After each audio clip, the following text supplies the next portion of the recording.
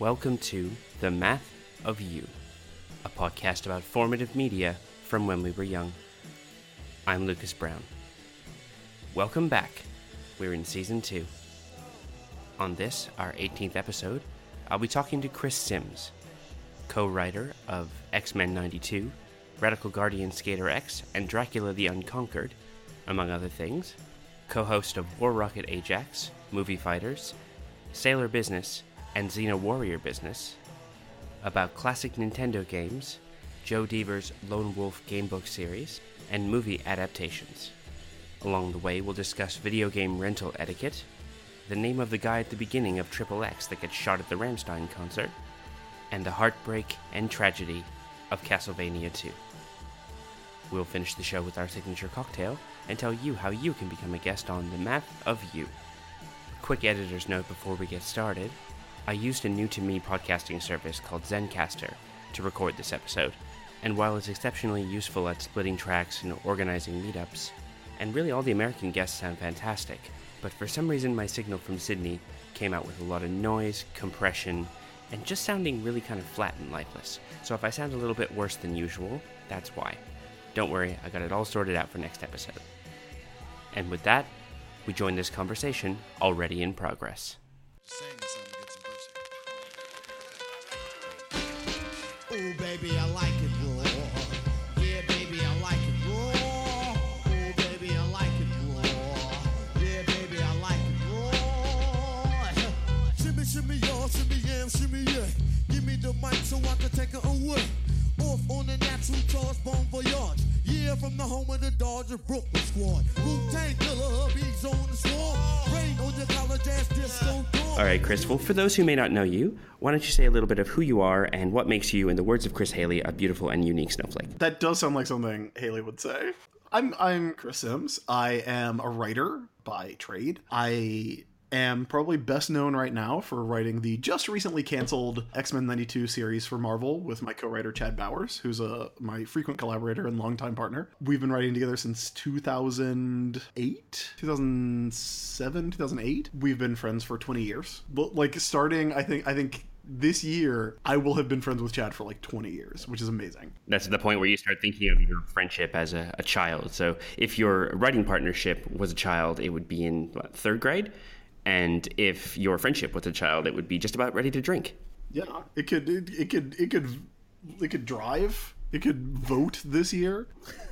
But we also wrote Downset Fight together, which is a graphic novel from Oni. We actually just announced have a Guardians of the Galaxy one-shot coming out for the Monsters Unleashed crossover in March. Oh, wow. Yeah, it's pretty cool. It's going to be a Guardians of the Galaxy tie-in to a crossover that's out right before there's a Guardians of the Galaxy movie. So we're pretty excited about that. Synergy. We're also working on a couple other things, but on my own, I am also the senior writer for Comics Alliance, which is a comics criticism and opinion site. Matt Wilson and I do podcasts, War Rocket Ajax and Movie Fighters, and I do an episode-by-episode Sailor Moon podcast called Sailor Business with Jordan D. White, who's also my editor at Marvel, and I do a Xena Warrior Princess episode-by-episode podcast with Allison Stock, who's an assistant editor at Marvel, but I don't work with her at Marvel.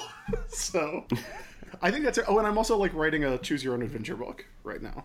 A choosable path adventure. A choosable path adventure game book using the Twine software. A Twine book, I guess I could call it. Excellent. And as someone who attempted to episode by episode recap podcasts, I have no idea how you have so much time, man, honestly. I tried it for Avatar: The Last Airbender, and because relationships are compromises, Keeping Up with the Kardashians, and both of those lasted about 5 episodes before we realized, okay, it takes 3 hours to recap a 22-minute episode and then turn that into a 1-hour podcast. Jake Mason does the editing on Sailor Business, and he has asked us, he sent us essentially a pleading email this week that was guys, could you keep it under 2 hours, please? Because, I got a full-time job, my dudes. And I'm yeah, that was on me. Because what happened is we were supposed to record a podcast at 10 a.m. and I woke up at 10:45. So I was out of sorts for episode 99, as you will hear. Yes, everyone should go and check out, especially Xena Warrior Business, because it's just started and it's fantastic. And I really enjoy it. And I think you will as well. So, Chris, now I know you live in North Carolina. You're very vocal about living in North Carolina and enjoying the fruits of Durham. Yes. So where did you grow up, though? I grew up in South Carolina. I grew up in a town called Sumter, which is about 50 miles east of the state capital of Columbia. So I usually just tell people I'm from Columbia, unless I'm in the South, in which case I say I'm from Sumter. It's 50 miles east of Columbia. But it's a town that was built around an Air Force base, and there's not much else there. I think the best way to describe it is that it is a city that got its first Starbucks in late 2014. Oh, wow. Okay. Yeah. And it was we got a Dunkin' Donuts about a year before that, so obviously the coffee desire was high. As someone who spent some time in a town where there was one Dunkin' Donuts and one Tim Hortons directly across the road from one another, yes, I appreciate that and the loyalty that's involved. Yeah, when Starbucks opened, the Dunkin' Donuts ran a promotion that they had a sign that was obviously made in Microsoft Word and printed out and taped to their door. It was friends don't let friends drink Starbucks. Oh, shots fired. Buy one, get one free coffees. And I was like, oh, okay. Yeah, so growing up in Sumter, what sort of kid were you? I was basically the same kind of kid as I am an adult, I was very obsessive. I would obsess over things. I was a Nintendo Power kid. Oh, okay. So I would read and obsess over video games that weren't out yet or that I would never play, and I would or that were, bad. I would read these Nintendo Power glowing promotional reviews of Kickmaster, and then never find them at the Blockbuster Video, the Sycamore Video, which was the local video store. I was a reader. I've always been a reader. I used to be able to read books very quickly, and that is something that is. Surprisingly, a skill that has gone away in my old age. I still enjoy reading and I still read fairly fast, but I could knock out, I don't know how I did it. I could just knock out a novel in no time and be on to the next one. And I would reread books. I would read books over and over. I read the novel, The Princess Bride, the movie is based on. Yeah. Which for people who like that movie, if you haven't read the novel, it's different enough to be very rewarding, but it's got everything you want because William Goldman wrote the novel and the screenplay. I read that novel 3 times in a summer when I was a kid, and it's a good sized bit of pages. There's a very direct line from the kid that I was to the adult that I am, I think, in terms of obsessing over things. And obviously I was, a clown. That's pretty much how it was. So basically, scouring Sycamore Video for Fester's Quest and reading about the Zoo of Death and probably plotting it out on graph paper. Yeah, the Zoo of Death is great, right? The Zoo of Death's amazing. It's dark. It's dark as hell. It's super dark. Hey man, here come the king bats. How about that? Yeah. Oh hey, let's introduce Humperdinck. Killing an orangutan. Yeah. Just cause. Just casually, sleeper holding it to death. Humperdinck, who's built like a barrel and moves like a crab. Seriously, read that Princess Bride novel if you haven't. It's very, very good. Or it was in the mid-90s when I read it. I read it in, I think, 2004. And yeah, still good. Yeah, it holds up. And it has, it's brilliant. And I think one of the reasons that I went back to it so much is because it has that same metatextual framing sequence that the movie does, because the premise of the movie is that the story of Wesley and Buttercup and Indigo and Physic is being told by Peter Falk to Fred Savage as a story, he's reading a storybook to him. Peter Falk, best grandpa, just saying, best grandpa, who I truly believe is in continuity with Columbo. Yes, I truly believe Princess Bride is in Columbo continuity because he acts just like Columbo. He even does there's just one more thing on that kid. Yeah, and when he stands up, he pats the pockets, and it's all right. Where was it? Yeah, it's all those little mannerisms are the same. Yeah, because it's Peter Falk. But the book, the premise of the novel, is that it's William Goldman annotating and abridging S. Morgenstern's original novel, The Princess Bride, that was read to him by his grandfather as a child.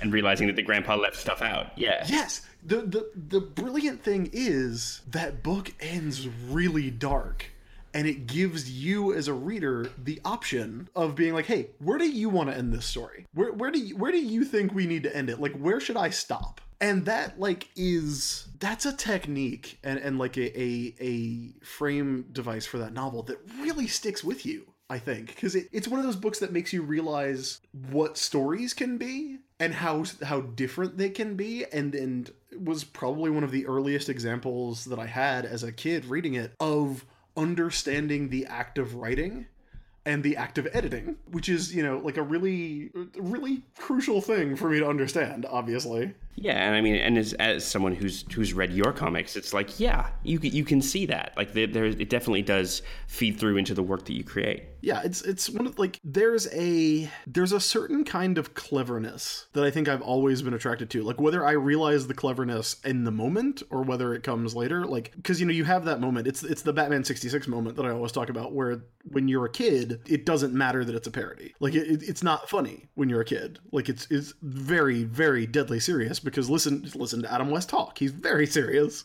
Yeah. It's real to you as a kid in a way that as an adult you can appreciate all the different layers to it. And I feel like that's, a lot of the stuff that I was attracted to as a kid had that sort of element to it. At least in terms of, like, the books I read, the TV shows I was obsessed with. The video games were all just like, they were Nintendo games. That's a nice segue. Let's step over into talking about Nintendo games. So what was your primer? Where did you start?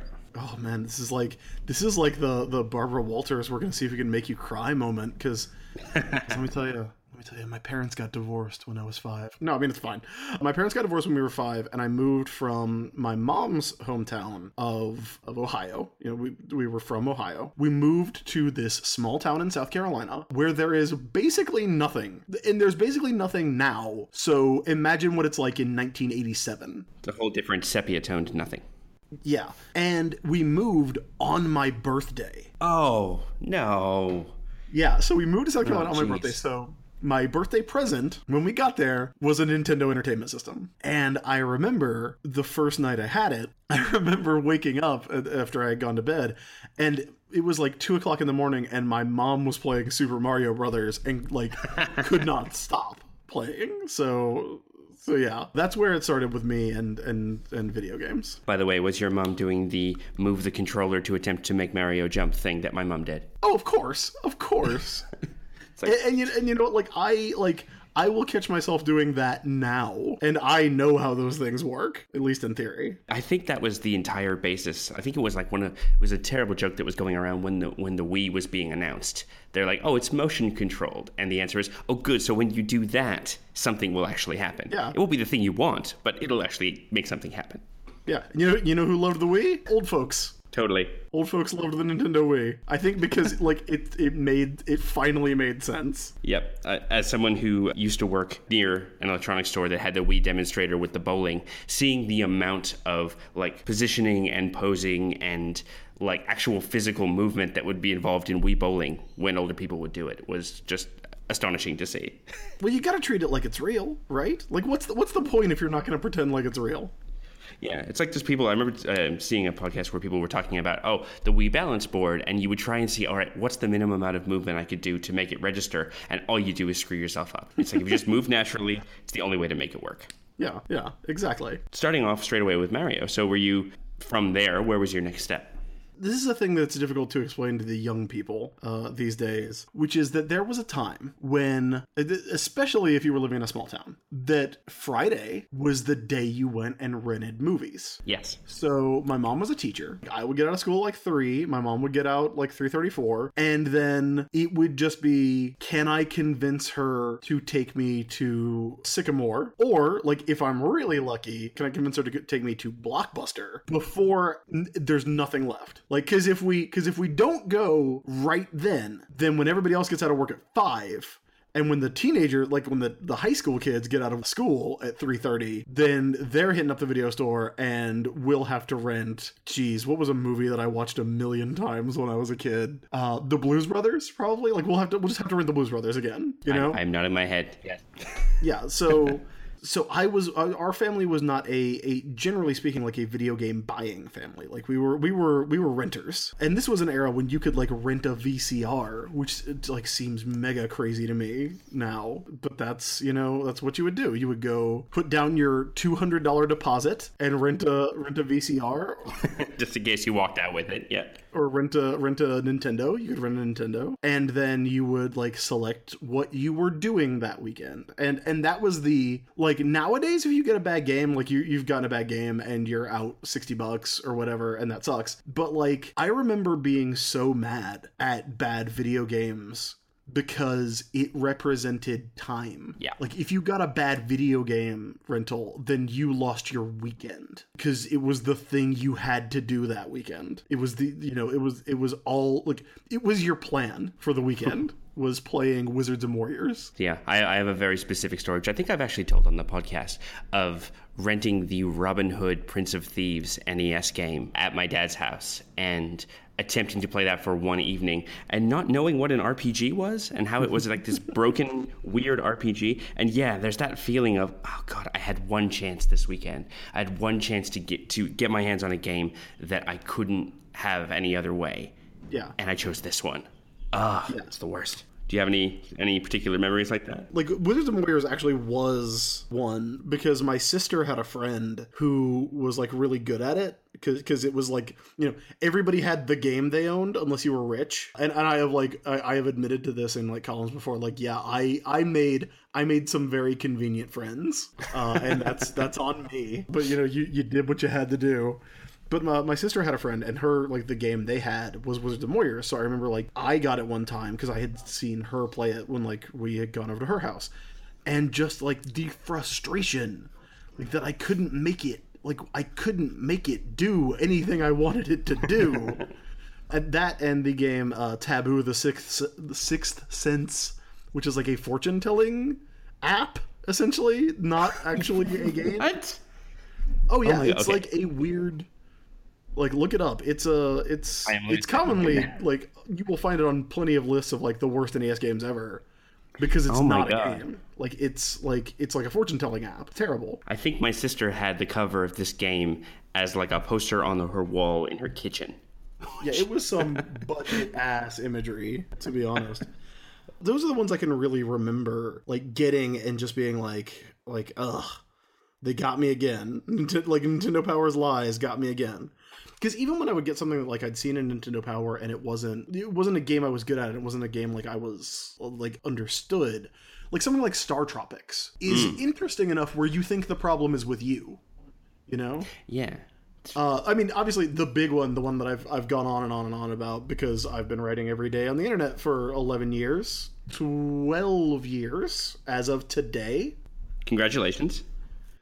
This is the anniversary of me starting my blog today, is Castlevania 2, which was infuriating to me as a child, and in a way that sticks with me as an adult. Yeah, I was going to say, with the Castlevania ones, I think, like you said, there's that frustration angle where, you're playing with a whip, not with a sword, and Simon has a particular way of jumping, and I think that frustration stopped me. I think I tried to play it one weekend, and I remember just not getting very far, and the game went back, and whenever I'd see there'd be a new Castlevania game, I'm like, all right, it's that series that I don't play.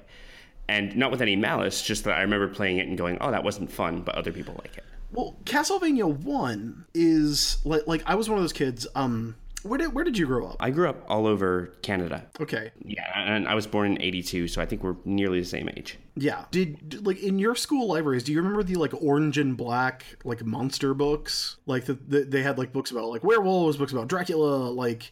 And they were all in this same series, and they all kind of, like, used the Universal monsters, which, like, may have been in public domain at that point, like, as their covers. Do you know what I'm talking about? Because I've talked to a lot of people who recognize these. Yeah, it was almost... I almost remember them as being almost like a Time Life book. Like, he would say, oh, you'd buy one, and then you get the set. Exactly, but for, like, babies who were obsessed with Dracula. So I was obsessed with those, and I was really obsessed with Dracula as a kid. Obviously, that's something that's carried over to my adult life. Like Castlevania...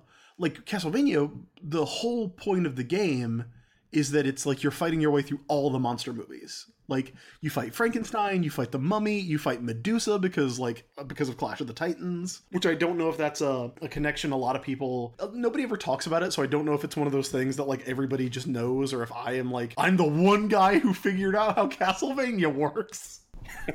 Which, now that I say it, I think I know which one is more likely. But like, it's a big monster movie tribute. Castlevania 1 I was like mega obsessed with, but I could understand even as a kid that it was a hard game. Because when you play Mario Brothers, which is the game that everybody owned because it came with a system, Mario Brothers teaches you the language of video games, the language of Nintendo games at least. Which is why I firmly believe that like every console Nintendo sells should have Mario Brothers on it for free, because A, they've made their money on it, and B, it is a valuable teaching tool. Oh, okay.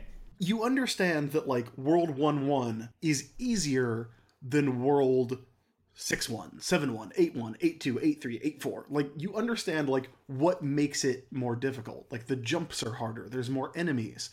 And so playing Castlevania, I understood that Castlevania was hard, because Castlevania, like, has the same ramp, but it's a much steeper ramp, and it's a much less forgiving ramp. Even though you have a life bar instead of being able to take one hit, like, you need precision jumps. The enemy patterns are tougher to get around, and there's Medusa heads, which are the worst. But like, I've never been able to like master the patterns. You know, like I love Mega Man games, but I'm terrible at them. Like in practice, like I'm bad at like responding to the boss's pattern unless it's something very, very simple.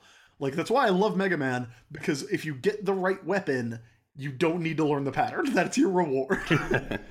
But yeah. Castlevania 2 was like it was a weird proto-RPG. And the thing is, like, they clearly wanted, with Castlevania 2, to make the kind of games that would eventually define the series. The Metroidvania games, like the Symphony of the Night era games, the Igarashi games. They wanted to make those with Castlevania 2, but they didn't know how.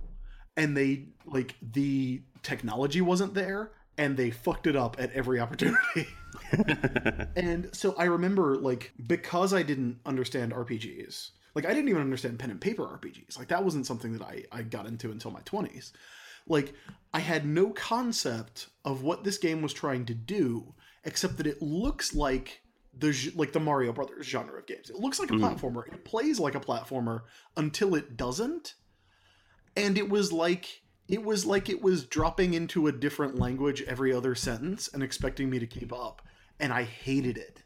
And I was so gratified that, like, when I became an adult, that, like, even the critical re-examination of Castlevania 2 was like, no. It's still a bad game. Like, it's still, it's like their ambition extended its grasp. Like, God bless them for keeping on it, because, you know, Symphony of the Night is obviously a masterpiece, and I love... There was a while there, I actually did it last year, but, like, when October would roll around, I would just play through all the Igavania games. They're really good, and really rewarding, and really fun, if you like Dracula and grinding for levels, which fortunately I do. But man, I remember being mad at Castlevania 2. Like, just... Because I had the strategy guide. I had the Nintendo Power book that you got if you re-upped your subscription. They sent you a book, and it had the 3 Mario games, it had the 3 Castlevania games, it had, like, Star Tropics in there, and it was screen-by-screen guides. And I had that, and I still couldn't get it. And it made me, like, At a certain point, it's just, like I can remember... God, and this is going back. I had, for a little while, a TurboGrafx 16, and I remember playing Keith Courage in Alpha Zones, which was this weird, like, robot platformer thing where you had a sword, and it was a strange game. And I remember, similar to you, I got a strategy guide that was, here's how you beat, here's, like, you know, walkthroughs on all these games. And I got to a certain boss, and it just said, good luck. And I'm like, no, you are breaking the social contract of this book. You're supposed to tell me how to beat this thing. Good luck is not an answer. Yeah, don't expect me to use all the skills that I've learned in the previous levels, because you told me all the secrets. I didn't need the skills. Yes. The only skill I've developed is reading. My skill at reading has increased by 1 point.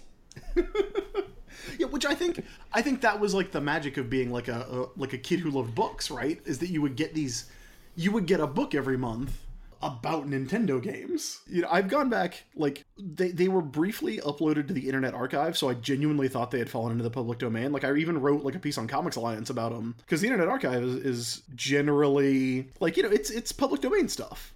And I remember somebody uploaded like 10 years worth of Nintendo Power. So I was going back through the ones from like 1993, 1992. It was shocking how much I remembered word for word.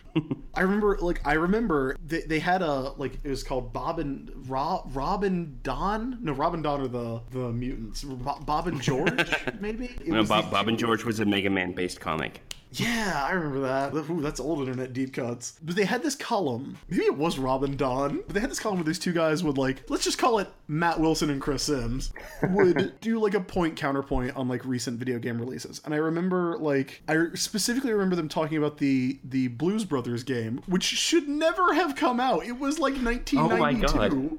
No. Why? And they made a big deal about not understanding why the level was called Stairway to Heaven. And they were like, are they, like the line, and you can go look it up. The line is, are they trying to see their dead relatives? Are they spiritualists? And like, I wanted to be like, no dudes, it's a song. And also, to be fair, Jake and Elwood were very spiritual, to a given value of spiritual. They were on a mission from God. And it was Rob and George. Rob and George. I was so close. Yeah. I was so close. Rob and Don or Bob and George. Well, and now I'm just like brainstorming ideas for a Blues Brothers video game. It's like, here's where you snake a gig booking out from a country band. Yeah. You know, here's where you threaten to blackmail your booking agent. Big problem with that game. Donald Duck Dunn was not in it. That's a very funny Blues Brothers reference. I assure you, everyone out there who's not laughing. As someone who spent that day when he died trying to explain to people why it was a big deal, and they're like, so Donald Duck died. No. He had a pipe, and he had a band powerful enough to turn goat piss into gasoline.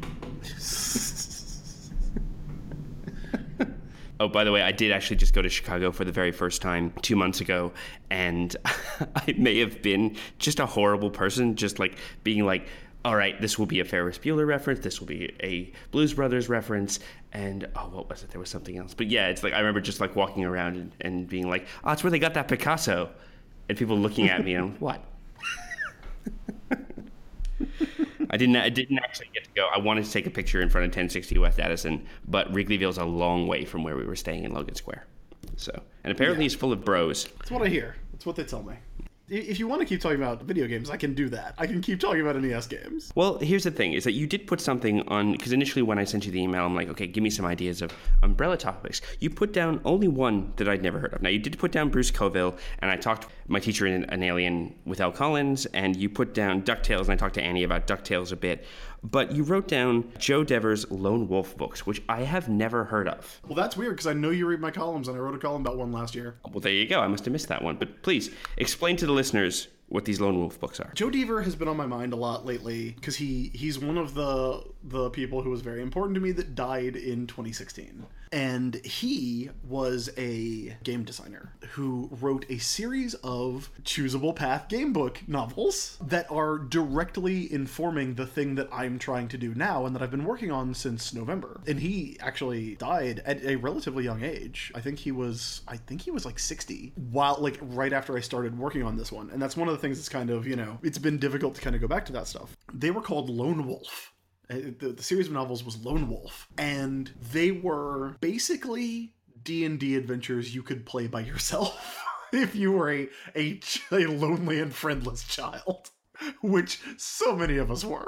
See, I was literally just talking about this with a friend of mine, because I remember getting a book, which I only found like literally 2 days ago. Because I remember thinking like I had imagined it, but it was exactly like that, where it had the character sheet in the front, and depending on how you had played, you would have X number of hit points, you would have X items, and that would help determine what choices you could take later. And it was, and then I looked it up, but I forgot that the series was actually called Virtual Reality. It was by Mark Smith. It's called Virtual Reality Green Blood, and all I remember is you had to fight an elf, but if you actually killed the elf in the duel, the rest of the tribe would kill you, no matter whether you chose to fight with magic or swords or whatever, and I thought that was a bit of a cop-out. Well, there were a bunch of them, because, I mean, like, the 80s were, like, weirdly, like, the time like the 80s and early 90s, of choose your own adventure books that we've kind of seen a resurgence of since people realized like, oh, it's super easy to like read these on your phone and or use hyperlinks as web pages, or if you're Ryan North, to write a series of books that reimagine Shakespeare as choose your own adventures. The Joe Deaver ones, they were very, very D&D, and in fact, like he was a Dungeons and Dragons world champion. And I tried to look up what that meant, because I have been playing D&D since I was 20, so 14 years. I worked in a comic book store that was also a game store. I still do not know how you determine who wins. Like, I don't know what you have to do to be a champion. And so I looked it up, and it was described on Wikipedia as a contest with vague and ill-defined rules. Excellent. So he was like a champion D&D guy, and he had this series of books that were full on RPGs, because you had an inventory system, you had a character sheets, there was a combat system, there were maps of this setting, the Last Lands. You were a warrior, but you also could have different magical powers depending on which ones you picked at the start of the adventure. And there was progression, because each novel you finish, your reward for finishing a novel is that you get to select a new power, and your inventory carries over.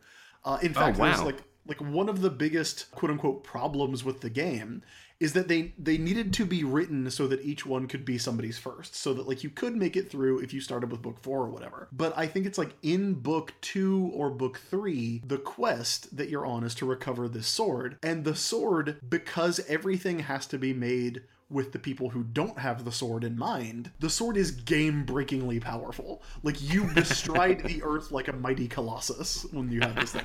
It's like you're choosing a random number from 1 to 10 on a table upon which it is very easy to cheat. Like, so you're essentially rolling like a d10, but this sword gives you, against like the hardest enemies in the game, the sword gives you a plus 10. Oh my. So it's okay. Like, it's ridiculous.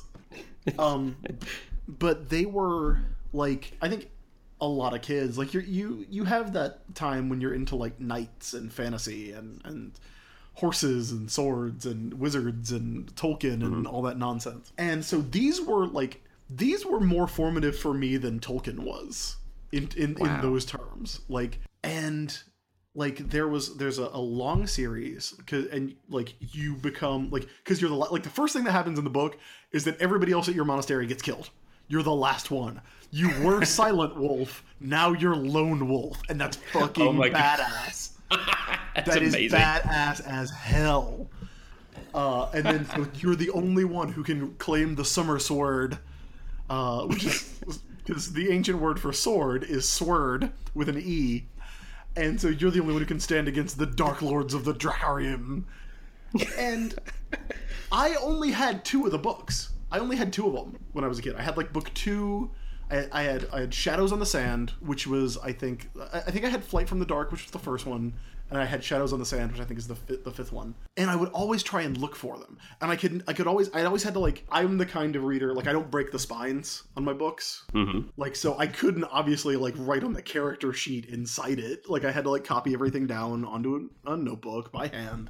The super cool thing about these, and I should say, Deaver also wrote, I think all told, there's maybe 20 of these in that series. Plus there's World of Lone Wolf, which is like 5 books about Greystar the Wizard. And then he also wrote one called Freeway Warrior, which is post-apocalyptic. Oh my god. And is set in Texas. And you have never seen a British dude write Texas until you have read Freeway Warrior, where you are Cal Phoenix, the Freeway Warrior. But the reason I know about all of those is that in 1999, a bunch of Lone Wolf fans asked Joe Deaver. They were like, "Hey, the books are out of print. A lot of people can't get them. Like, we're super huge fans. Can we put them online as web pages? That, like, format them for HTML, like, make like little die rollers and everything, reprint your books that are essentially like his life's work, honestly. Like, can we put those online for free for anybody who wants to read them? We don't want to make money off of it, but, like, you know, we'll take donations, keep the site running and whatever, and we'll digitize all the books and do them as HTML." And Joe Deaver said yes. Excellent. Best kind of creator.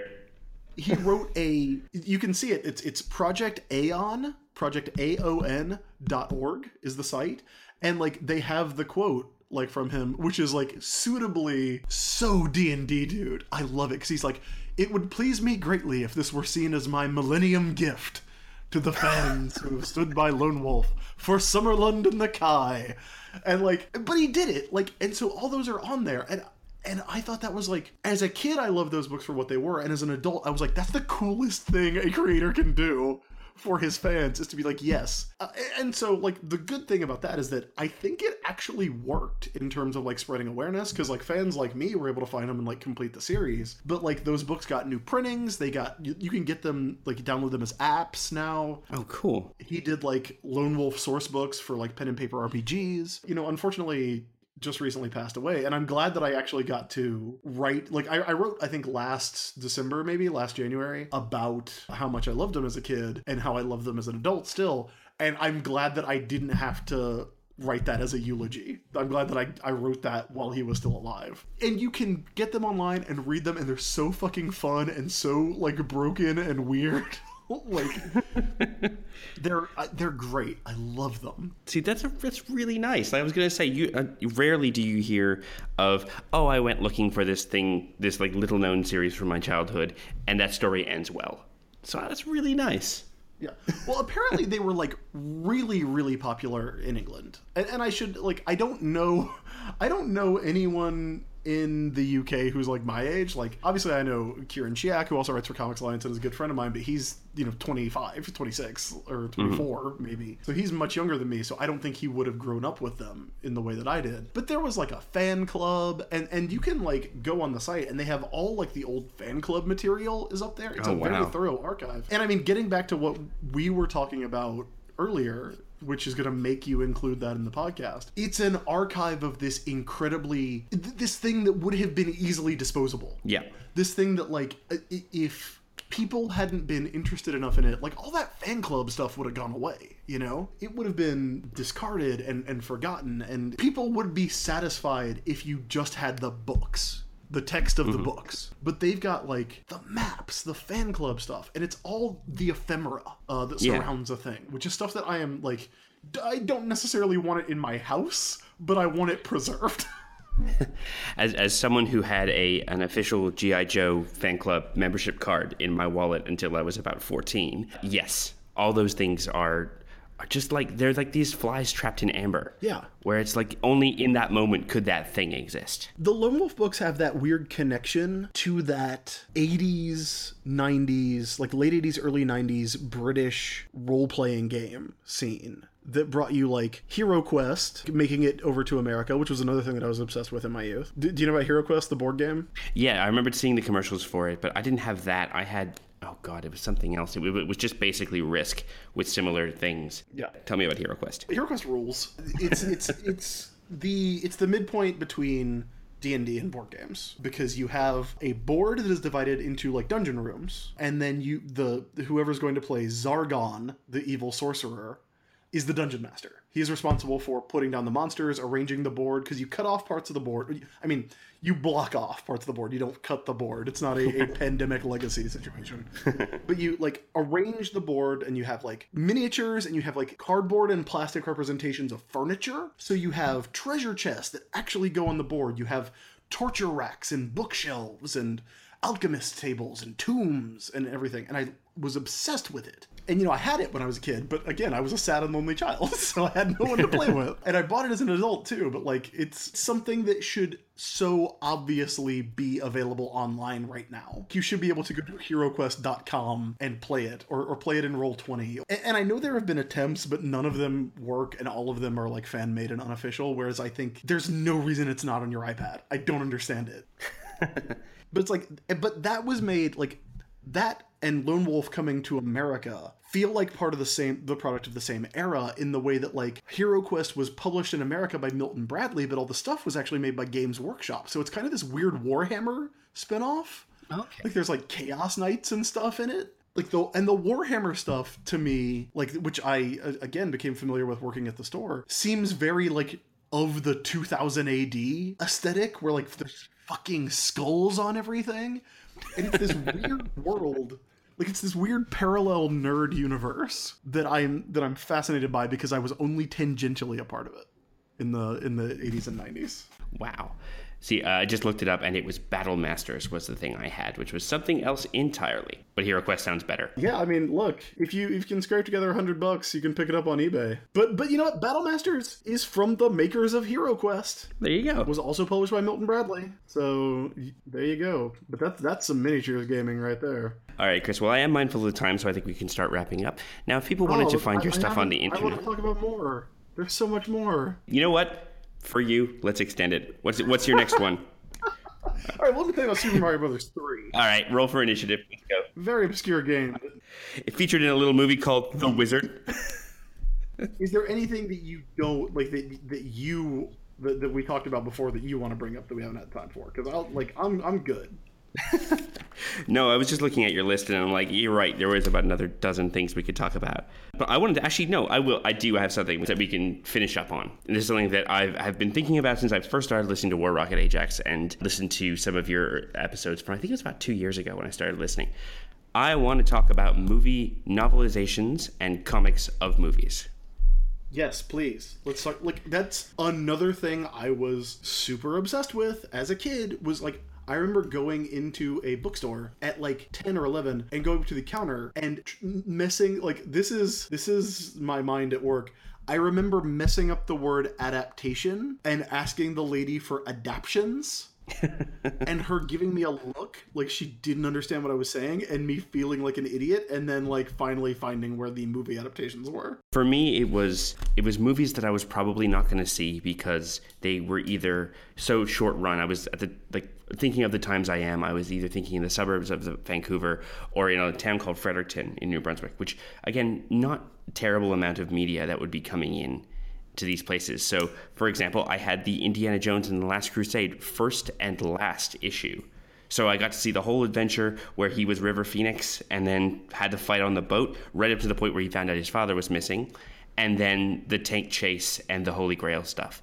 And I remember it had an ad for The Adventures of Bayou Billy on the back, which I'm very glad I did not rent, having read about it since. Oh, you can drive, you can platform, and you can zap in that one. And all the weapons. Remember, it was a diagram of all the weapons, like a flat lie, if we're talking Instagram language. And then it was also stuff like, I had the Indiana Jones and the Temple of Doom novelization, which had blue foil edging on the pages. And it had an entire adventure that Short Round got to have before he was in the car for Indy to fall through the ceiling. Like, he gets to, like, sneak into a movie and, like, catch a fish and steal someone's wallet and, like, get into a scrape and have to run away. And, hey, when you're 12, that's the shit. That's everything you want to hear. It was also a way for me to look at movies that I thought were too scary for me. It was like I would look at the Francis Ford Coppola's Bram Stoker's Dracula novelization, which, there's a mouthful. And I remember because it had the pictures in the middle that had the pictures from the film. And I would look at the pictures and they were too scary for me. And so I would, instead of reading Dracula, I would read the novelization of a movie about Dracula and then, like, steel myself to, like, flip past the photos before I got scared. Was it like... Did they not just, like, reprint Dracula and put, like, Gary Oldman on the cover? Oh, no. Like, was it a full-on, like, it was adaptation of the Coppola movie? So it opens with Dracula stabbing a church. Yes. Wearing weird, like, polymer muscle armor. See, what you should get is the comics adaptation of Francis Ford Coppola's Bram Stoker's Dracula, which is another one of those ones that I have in the closet, in the long boxes, because it's a movie adaptation published by Topps Comics, which no longer exists, so it's never gonna get reprinted. And that shit's drawn by Mike Mignola. I was saying, it's Mike Mignola, isn't it? Yeah, it's Roy Thomas and Mike Mignola, which is a super weird team, but it's Mike Mignola drawing an adaptation of Francis Ford Coppola's Bram Stoker's Dracula, which is amazing. But yeah, I loved, like, movie adaptations. Like, I remember, like, I don't remember anything about it, but I remember, like, having a sick day and reading in one day. Like, I had, like, I think I might have had, like, strep throat or something because I was out of school for a little bit. But I remember in one day I read the novelization of Hook, and I read the novelization of Buffy the Vampire Slayer, the movie, the Christy Swanson movie. Uh-huh. And you know, like, that's kind of how I came to Princess Bride, too, because I was kind of obsessed with the idea that you could... And this is a thing that, again, I think young people today, it's a weird product of an inconvenience. And now that the inconvenience doesn't really exist anymore, the solution for it doesn't exist anymore too. Like I honestly don't know if movie adaptations are still a thing. I can say, having worked in a Borders and having borrowed the Ben Affleck Daredevil movie adaptation, they do still happen. Oh, well look, I got the adaptation of Triple X, the Vin Diesel movie, from a friend as a Christmas present, and I was fucking stoked. But like, there used to be a time when you would see a movie and then that was it. Like, you couldn't watch it over and over. Mm-hmm. Like, because you either like didn't own it, or like, you know, in the extreme, you know, before the rise of home video. But like, we're talking about the 80s and 90s. Like, home video was still a thing, but like VHS tapes were expensive. Like, unless you taped it off TV, like, you weren't gonna get to watch it again. And the movies you had to watch, you would watch over and over. Like, I watched Animal House so much. Like, it fucked me up so bad. Because I had Animal House, and I watched it a million times, and no wonder, like, I have trouble dealing with people. As someone who watched Kickboxer until that tape died, I feel you. Yeah. Like, Karate Kid, like, you know, Army of Darkness, even, for me, was a big one. No wonder I was so angry in my teens. By the way, just saying, the Australian Blu-ray release of Army of Darkness had that original director's cut ending and no S-Mart ending, and I bought it, and my girlfriend was coming over, and I'm like, I'm making nachos and we're watching Army of Darkness. This is going to be a good night. And the visceral anger I felt when, at the end of the movie, it switched over to the "oh no, I slept too long" ending, and I'm like, wait a minute, what? He's supposed to say, "Lady, I'm going to have to ask you to leave the store. What's happening?" And I just got mad, and she had never seen it before, so she's like, "Oh, okay, well, that was a funny way to end it." I'm like, no, it's the wrong way to end it. It's so wrong. Luckily, I managed to find an import that had the original ending on it, and it made me very happy. But yeah, like, so VHS tapes were expensive. If you wanted to kind of relive that movie, or you wanted to get the story of that movie and you'd missed that movie in theaters, you could go buy the novelization of Batman Forever, which I have, again, distinct memories of reading during standardized testing in 7th grade. You could go get the adaptation of The Shadow, which I also had, which re-added in the novelization of Alec Baldwin's The Shadow, they kept the Kent Allard stuff. So he was Kent Allard pretending to be Lamont Cranston, pretending to be Yinko. You know, you could get those for like $4, and you know, God, you get them from Scholastic. Oh, I love a Scholastic. If you can go back, you'll hear I think it's the second episode we did was about Scholastic book orders and book fairs. So many memories. We haven't even talked about Garfield. We could go into the Garfield Scholastic stuff if you've got the stomach for it, but we can stay on the movie adaptations if you want. Yeah, look, I've probably talked about it a lot on Ajax, but let's talk about the time where I was cutting Garfield strips out of the newspaper and keeping them in a manila folder, because I went through that phase that everyone has where they're obsessed with Garfield, and some of us grow out of it, some of us don't. Some of us think we grow out of it, and then we find out that we're in the same state as the 15th annual Garfield convention. Oh, and I cannot believe you guys are going to that. In June.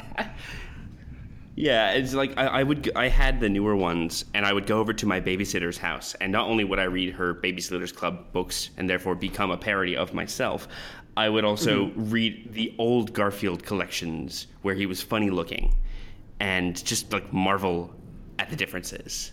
And yeah, it's like hearing you guys interview Chip Zdarsky and just the depths to which a Garfield fascination can go kind of puts all that into context.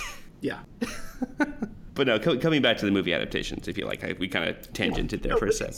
They're so weird, right? Because comics movie adaptations, this is something that I've talked to Tom Scioli about before, and it's especially relevant now because he's doing the comics adaptation of the G.I. Joe versus Transformers, or Transformers versus G.I. Joe movie that's based on his 13-issue Transformers versus G.I. Joe comic. His fever dream of a comic. Yeah, so he's doing the movie adaptation, which is just going to be one issue. The movie does not exist. Oh my God. Yeah, it's fucking brilliant. And I've had conversations with him before because that's the stuff that he looks for at cons. Like when he's going through back issues, he looks for movie adaptations. because he finds them, and I've gotten them for the same reason. Like, I have For Your Eyes Only sitting on my desk here, which, again, is crazy to think about, like, a 6-year-old buying the adaptation of For Your Eyes Only from a Super America convenience store. Anyway, I'm like 3 rails off track right now. But he's fascinated by the way that they take a 2-hour movie or a 90-minute movie and you have to compress it. You have to make sure that it fits in 48 pages of comics, or maybe like 64. If you've really got the space, you can get it in the 64 pages. But you still have to like compress it and arrange it weird, and there's things that like you're working from a script instead of working from the film. It's weird what gets in and what doesn't. And, you know, like I had the Rocketeer adaptation when I was a kid, which is by like Peter David and Russ Heath, which is crazy. Yeah. Because they could have just gotten Dave Stevens. I mean, I'm sure Dave Stevens would have taken like 3 years. Like, it's got a Dave Stevens cover. Like, that movie's based on comics. But, so that's the problem that comics movie adaptations have. And it's really, really fascinating because as a writer, my experience with comics has been like, we never get to page 19 and we're like, oh, good. We've got an extra page we can go back and put in there. It's always we're on page 20 and we're like, okay, well, we need 2 more. Like, if we're going to fit everything in. So we've got to go back and restructure stuff and cut and rearrange and fit. And maybe this splash page becomes a half splash. Maybe this double page spread becomes a single page. Like, we literally had to do that. We misnumbered the script for an issue of X-Men 92. And we literally had to take like a double page spread where we'd had like 8 panels and like make it work as a single page with 6. Oh, wow. Because we had 2-page 14s, unfortunately. But with novels, you have this weirdly opposite problem, which is that you have so much more room because you're not just doing like the script, because like nobody wants to sit down and like actually read a screenplay. And if they do, they can get the screenplay. You know, if you want to read the screenplay, you can maybe go get those, but the novelization has to be a novel. It has to be prose. And so all of that prose is filled up with additional detail. All the detail that would have been stripped out for the movie is in the novel. Like, characters' motivations, internal monologues, like people having secret names that never come up, entire scenes that are cut out from the shooting script. Those wind up in the novel. Yeah, specifically, I find it's often those little side characters, like, you know, guy at the convenience store that has 2 lines before the action sequence. He gets 3 pages explaining who he is and why he's there and what his name is, and it's like, oh, like, I had the Terminator novelization. And not only do the 3 punks, including Bill Paxton, get an entire like lead up on their story, like the gun store owner who gets shot, like, everyone gets their own little story, because it's like clearly they were running a bit thin, because after writing this many action sequences, there's not a ton of dialogue in that movie. Fucking Biggs Darklighter, you know? Yeah. Like, that's how people knew who Biggs was before the internet. Like, because he's in the novelization. He's in the Star Wars novelization. Fucking Alan Dean Foster put him in there. Like, that whole scene where Biggs talks to Luke about the rebellion, that's in the novel that was widely printed, you know? The Triple X novel, have you seen the film Triple X, starring Vin Diesel and Asia Argento? Absolutely, yes, I have. The first of the Triple X trilogy, in which Vin Diesel as Xander Cage only appears in the first and upcoming third films. Which the merchandising in Australia has the character posters, and for a second I thought Ruby Rose was going to be playing Triple X, which, hey, I would watch that movie. Absolutely. Quick side note, Vin Diesel is literally the only celebrity I follow on Instagram. You don't even follow John Cena's weird Dadaist clip art shit? No, but Aiden follows Brie Bella and reads me the captions on Brie Bella's photos every time there's a new one. If you've seen Triple X, the opening of the movie is that like there's this James Bond looking guy who's like in a tuxedo, basically Roger Mooring his way around, but he goes to a Rammstein concert and he gets killed. And that's why Samuel L. Jackson decides that they need a new kind of hero. Xander Cage, extreme sports athlete. He'll be the new secret agent for the Triple X program. The novel takes that like 5-minute opening scene and you learn that guy's name. Like you get like the whole reason he's following that other dude and going into the Rammstein concert. I swear to God, it's like 3 chapters. It's like 15 pages. And it's like, which is great because in a novel, like you really want to play up like, yeah, it's like a James Bond. It's like I'm doing Ian Fleming for the opening of this book before I go into Triple X. Yeah. Yeah. Like, that shit is fascinating to me. All right. Well, I was going to say, we probably should wrap it up, but this has been amazing, Chris. Like, I actually, and this is pulling back the curtain a little bit. A couple of episodes ago, I did one where I was, in fact, interviewed, and I did, in fact, have you on my pie in the sky guest list. I said, wouldn't it be great if Chris Sims came on the show? And of course, because you're a champ, you responded to my email, and I'm so glad we got to do this. This was great. I mean, look, all you had to do was ask. Oh, no, don't make me talk about myself for an hour. The worst. I didn't even have to send you a box of Australian snacks again. Oh, listen. You can get Tim Tams here now. And I'm like, you can't get like the special flavors, you can get like regular ass Tim Tams. So excited. So very excited. All right, great, man. Well, look, for people who may not know you and want to find your stuff on the internet, where would they go? Super easy. I have, like, the website that was my blog for so many years, I finally went and just made it a landing page. The blog stuff is still there. Don't recommend you go reading any of it. It's all old nonsense. Bad stuff I wrote in my 20s. But it's the-isb.com. You can go there and there'll be more information about me. There'll be links to everything I do. You can buy my comics on Comixology or Amazon just by going there. You can find all the podcasts, links to Comics Alliance, and some of the recurring columns that I've done. I did a big deep dive into the Electric Blue year, like when Superman was blue and had lightning powers for a year. Nobody ever talks about those, so I went and read all of them, and I'm actually really proud of kind of getting through them in a, like, with a critical eye. And I'm kind of doing the same thing now with the last 5 years of Sonic the Hedgehog comics. Oh, wow. And being kind of mystified by them and how they work and how they don't make a lot of sense to me. But that's some of the stuff you can find there. It's the-isb.com, and I'm at the ISB on Twitter, which I don't really use that much anymore. Okay, great. Well, thus ends this portion of the interview. Thanks once again, Chris, for coming on. It has been fantastic.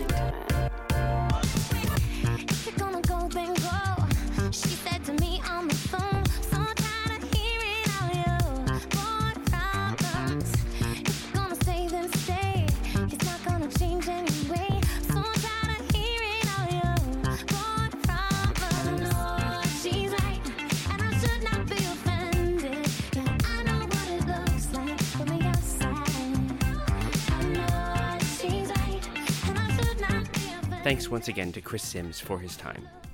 For this week's signature cocktail, I've made an adaptation of an adaptation. While Trader Vic did not create the Dr. Funk of Tahiti cocktail, he did create its adaptation, Dr. Funk's Son. I've created an adaptation of that, and since the second sequel always breaks with the naming convention, I'm calling it the Summer Sword. In a cocktail shaker full of crushed ice, combine 2 ounces of dark rum, half an ounce of lemon juice, a 1/4 ounce of lime juice, and a dash each of pineapple juice, grenadine, and simple syrup. Shake vigorously for 30 seconds and then strain into a glass. Add fresh ice and top with 2 ounces of club soda, or sparkling water if you're feeling fancy. If you want the drink to look fantastic, pour it over the back of a spoon so you get a nice balance. Still using the spoon, float half an ounce of 151 proof rum on top. Alternatively, you can put the 151 rum into a squeezed lime half and float it on top. That way, you can set it on fire. Add a sprig of mint and garnish with a Batman if you have one handy.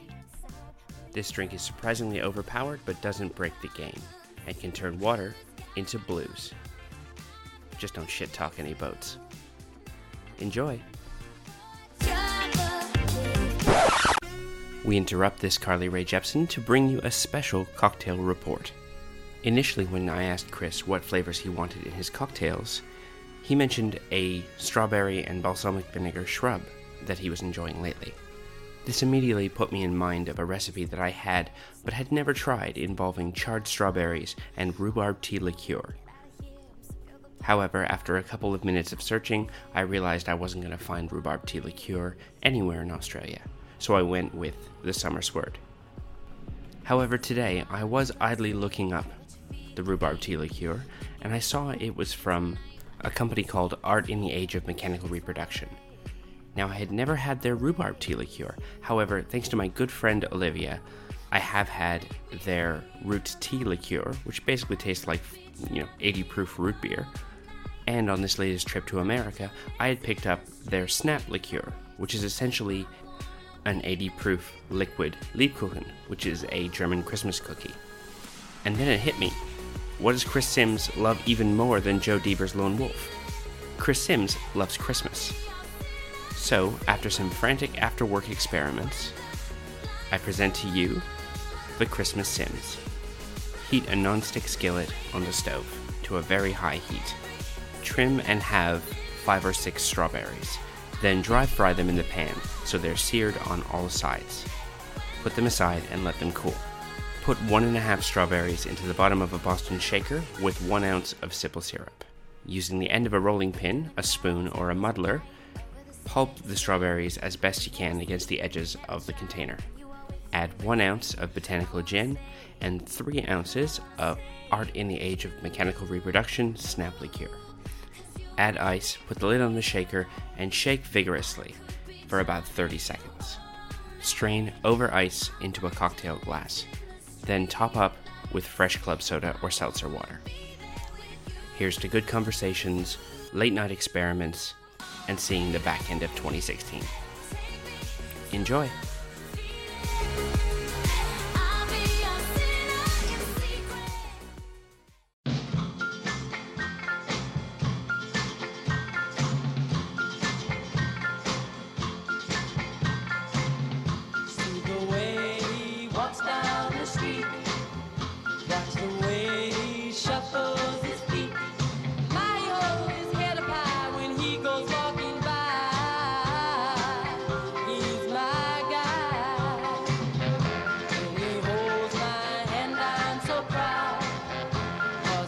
The Math of You is recorded in Leichhardt, New South Wales, Australia, and is written, hosted, and edited by yours truly, Lucas Brown. New episodes are released every Wednesday, and if you want to be a guest on the show, simply send an email to themathofyou@gmail.com and tell us what you'd like to talk about. You can follow the show on Twitter @themathofyou, and you can follow my wacky adventures @Lokified, LOKIFIED, on Twitter and Instagram, and Lokified82 on Snapchat. If you'd like to directly support the show, you can go to patreon.com/Lokified and pledge as little as $1 a month, or really as much as you want. Hey, that would be fantastic. There's even some cool rewards for you, like early access to episodes, and I would really appreciate it. If you want to support another way, you can head over to iTunes, give us a nice 5-star rating, or review the show. I'll even read them out. Next week is part 1 of a 2-part episode, where I'll be talking to Rose Stein, one half of Branton Stein, the artistic duo behind Princeless, Raven the Pirate Princess, and the upcoming Steve Rogers Captain America and Champions Monsters Unleashed, about animation and Disney movies. Join me, won't you? Just because he doesn't do what everybody else does, that's no reason why we... So I do actually, normally I just start off and be like, oh, what'd you do today, what'd you have for dinner, whatever, but I do have a prepared question for you. Oh, okay. Because I have just mainlined the last 2 episodes of Xena Warrior Business, because I realized I had the really old RSS feed, right? So it was like only the first 2. I'm like, oh, they must be taking a break. And then it's like, oh, it's episode 4. I'm like, wait, what? Yeah. So I listened to those in a row. Now, I know you're an action-packed guy. Yes I am. So this is a very important question. Argo versus Comet the Super Horse. What, like, in what terms? Am I to interpret that versus to be whatever I want it to be, or? Absolutely. Whatever will get you the best answer. You could say just, objectively better or worse, or you could go completely versus and say in a fight to the death. Honestly... Or actually, because they're both heroic, it could be both attempting to, save someone or complete a heroic task. But that's the thing, is, Argo is not really... Comet's a character, in a way that Argo isn't. Because Argo's not... Because Argo's a horse, and Comet isn't. Comet's not a horse. Wait. I should clarify. I'm talking about Comet the Horse from Adventures of Briscoe County Jr., not Comet the Super Horse. I'm sorry. I obviously just thought of Silver Age superheroes. Oh, the piece of trash that is Comet the Super Horse. Yeah. In that case, Argo wins. Because I remember Comet being a little more sassy. Comet was a little more disobedient, right? Mm-hmm. Whereas Argo is a trusty and loyal friend. That is true. Yeah, Argo's a trusty and loyal friend. Whereas Comet could be, bit of a jerk. Man, who's got that Briscoe County license? How come that's not a Dynamite, You'd think, right? I mean, steampunk inventor genius Western thing. Yeah, it's a coming thing, you know? Like, it's... I haven't... I cannot believe you just said that. That's a deep cut. That's a deep cut reference for the three people out there who love Briscoe. But, like, that's... Kids, ask your parents what Briscoe County Jr. was. It's unsurprising that Briscoe County Jr. wasn't a success, right? Right. But it's really weird that it's never come back in some form or another. Because it has, like, it's such a quirky show. Like, in the way that there was supposed to be a Pushing Daisies comic a couple years ago that never happened. I had somebody come in and want to add that to a pull list when I was working at the comic book store. Oh, wow. Which I quit in 2010. And DC announced it, and they gave a plot for it. Like, it was going to be put out through, like, I think maybe even through Vertigo, but it was definitely DC. And it was around the time that they were doing, like, the Heroes graphic novel, which apparently sold very, very well for them. In the way that Pushing Daisies was quirky, and make no mistake, Pushing Daisies is a better show than just Briscoe County Jr. But there was so much weird quirkiness to Briscoe that it was kind of like proto-steampunk. And it was like, like Bowler is a really interesting character. Yeah, he's fantastic, and also looks and sounds a lot like Booker T. Just saying. Yeah. That's the guy who was we lost him a couple years ago, but he was Shonuff in The Last Dragon too. Oh, is that the same guy? Mm-hmm. Oh, same guy. Wow. What was his name? I keep going to Julius, and yet I think Julius Bowler was Bowler's name. What's his name? Yeah. So let me see here. Briscoe County Jr. in the old IMDb. There you go. Julius J. Carey III. Julius J. Carey III. Yeah, so I did have it right. Mm-hmm. That one, and I really like Jack of all trades. Mm-hmm. Should be. I mean, like, no one should pay for that license.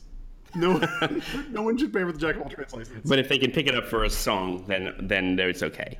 Yeah, if it's like lumped in with something, like if you get if you pay the money for the Xena license and the Hercules license, and they just throw in Jack of all trades and like Cleopatra 2525, then someone should absolutely do it. But like that should be brought back as like a web comic. Well, I mean, look, if we can have the crossover with Escape from New York and Big Trouble in Little China, then we can certainly have a Jack of all trades Briscoe County Jr. crossover. Well, there's like multiple Army of Darkness Xena crossovers. Oh, see, I didn't know that. I knew that Army of Darkness crossover with a lot of stuff, but I didn't realize it would crossover with Xena. Because the licenses are both held by Dynamite. Like, Army of Darkness was actually... Which, incidentally, is a separate license from Evil Dead. Oh, wow. And Evil Dead 2. It's a separate license. And I know this because Dynamite is publishing AOD, and a company called Space Goat Productions has the Evil Dead license. So there's an Evil Dead comic and an Army of Darkness comic that are unrelated to each other and put out by different companies right now. That's some granular shit right there. Yeah, but like, they've done... I think the first one... that happened again, like back in 2010, was about how Ash obviously looks just like Autolycus, who's also Bruce Campbell. It's like, no comics, you're exposing the business. Here's the thing, it makes perfect sense because everybody in Xena has a twin, usually 2 or 3. Descendants, don't forget that. Yeah, well, there's 3 people in Xena who look exactly like Xena. Like, Lucy Lawless plays 3 different roles. Oh yeah, wasn't there the princess one where it's like she couldn't fight and had to pretend? There's Princess Diana, who's like a princess. There's Meg, who's a barmaid, and then there's Xena, and they are all like they all appear in the same episode. Joxer is a triplet. Like, he has 2 brothers that are also played by Ted Raimi, and of course Gabrielle's Cthulhu goddaughter, Hope, is also played by Renee O'Connor. So that's before we get into the episode where they're all in the future and playing actors. Oh man, what a mess. Yeah, it's great. I love it. I'm so happy there is a podcast dedicated. Here's the thing. Aiden watches like Grey's Anatomy, and so we'll be watching. Like, she wanted to rewatch like the whole series, so, and I work from home, so she'll be watching it, and we'll be watching season 1, and then like the new episode would come on, which is like season 14 or whatever it is. Mm-hmm. And she's like, yeah, this guy was killed in a plane crash, and so they renamed the hospital, and that's her half-sister, and that's her fake half-sister, and that's like her half-sister she didn't even know about, and they all live in the same house together. And I'm like, man, a lot of shows, like, if they're around for 14 seasons, first of all, if you have a show that's around for 14 seasons, go to space. Season 14 is in space. There is no reason to not do it. Like I said the next season of Grey's Anatomy, they should just do the apocalypse. Like, they should have zombies or, like, Fallout times or whatever. Grey's Astronomy. Because, like, it's been so long. Yeah, Grey's Astronomy! Perfect! But, like, also, I feel like Xena gets to a place in 6 seasons, in 2 seasons, if we're being honest with each other, that other shows would take, like, 10 to 11 seasons to get to, like, before things get that weird. It's like, look, we know we've got you, so we're just gonna try shit. We throw stuff at the wall. Yeah. It's like they honest to God didn't know what was going to be their last episode, starting with episode 3. Like, this might be our last one, we better go for it, which I love. I love all those shows though, dude. Like, I'm really mad in the same way that, like, I'm obsessed with comics, in that when I moved, I got rid of pretty much everything that I had in print that I could keep in digital form, in paperback, anything that I could get in another format, anything that I could get in something that someone cared about. So now all I have is, like, 2 long boxes of, like, Al Hartley Spire comics and, like, obscure, like, 80s tie-in comics. Things that people don't have the licenses for because the license holders don't exist anymore. Like, that's the stuff I keep because that stuff is gone. Like, that, like, you know, that there's a ticking clock on weird comics because nobody owns the rights to them. Nobody cares about them. Unless you're a very dedicated, specific, like, scanning group. And, you know, the Digital Comics Museum does a lot of really great stuff because they are exclusively devoted to Golden Age public domain stuff, where it's like the publishers don't exist anymore, or the rights have gone away, or for whatever reason. Like, they're doing all that stuff, but, like, all the weird toy comics from the 80s, like, those are never going to get reprinted. And then I'm like that with, like, I really want that. I want to watch that Robin Hood show that came on TNT after Monday Nitro in 1997.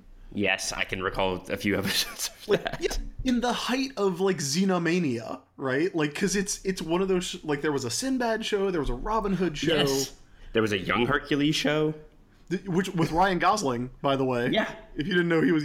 Who I knew from Breaker High, which, I'm just saying, Chris, if you want to do another podcast, there's a Breaker High podcast waiting to happen. It's got Ryan Gosling as the weedy little nerd who can't get a date. Oh, that sounds amazing. And it's the Love Boat with teens, basically. They're a school on a cruise ship.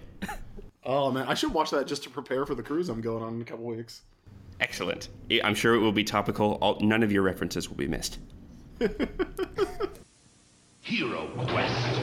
Deep inside another dimension, face battling barbarians and evil magic on a quest for adventure in a maze of monsters. This is Hero Quest, the fantasy adventure game where winning means mastering the arts of combat I'll use my broadsword. and magic. Fire a brat. Discover traps and enemies, uncover secret doors. Once you get into it, you'll never be the same.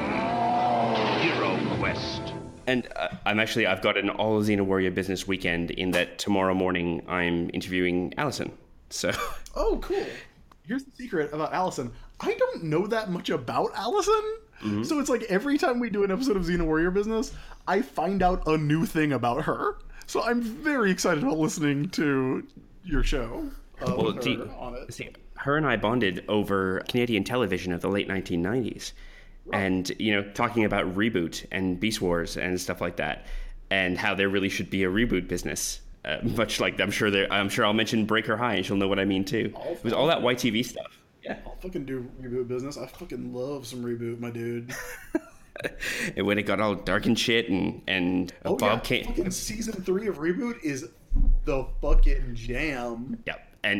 But I love that the only character who gets to be the same is Frisket, because Frisket is basically Crypto. Yes. Frisket is the best. I made a really good reboot joke. Oh, yes? Let's hear it. I watched Batman v Superman Dawn of Justice this week. Oh, I'm so angry about that movie. But yes, continue. So we were watching it, and guess what? I hated it. No shock there. And Aiden also hated it. Aiden yelled at me until she turned red while we were watching that movie. I remember, like, the fucking fight starts where Superman and Batman fight each other, and I was like, this fight looks like shit. This is the one thing this movie has, and this is the promise of this movie, is that we're gonna see Batman fight Superman, and it can't even do that right. And I'm watching it, I'm like, yeah, this is the thing they sold this movie on, and it looks like fucking Reboot. It's Bob versus Megabyte. Yeah, God, I wish it had the subtlety and nuance of Bob versus Megabyte. Actually, I was talking to Aiden after, because she was tweeting some of this and tearing it apart. But what made me the most mad as a photographer who shoots Polaroid and film and all that stuff, first off, Jimmy Olsen and his fucking film Leica in a desert war zone. I'm like, okay, that's a $9,000 like collector's camera. That is, and he shoots film. And then when it pops open, when it's revealed as a spy, he's got a supermarket ass 200 ISO Kodak yellow and black fucking film cartridge in there. And I'm like, what? Okay, you went to the Leica store and bought your $9,000 film Leica, and then you stopped at a Walgreens to buy film on the way to the airport? What the shit? And then when those terrible Polaroids of Martha Kent being taken, and he throws them down and they're all blurry because it's meant to be traumatic. And I'm like, guys, Polaroids are 800 ISO, and they always shoot with the flash. You can't blur a Polaroid like that if you tried. Like, if you on purpose said, I want a blurry Polaroid, I'm going to shake the camera like crazy. You'll get a bad one, but you won't get a blurry one. I promise. I know it's just a very specific thing to be mad about. I was also mad at Jurassic World because the kid had a Diana Mini, which is like a clockwork camera, and it's whirring like a digital camera, and I'm like, oh, I'm so angry. Yeah, so yeah, thank you. Welcome to Lucas's Get Mad at Film Corner. Yeah, I mean, I was more mad at the fact that it is a morally repugnant film. Well, there's that. But yeah. yes, the cameras, like, there's no end to its bad habits. In the land of Muldark or the River Quell, the battle masters fought and many fell. Great armies marched against an evil power to win back the land and the ancient tower. Battle masters, the game of orcs and ogres, wolf riders and more, versus knights and archers, and the cannons roar. Command your armies, you must not fail. It's good versus evil on an epic scale. Battle masters, from the makers of Hero Quest.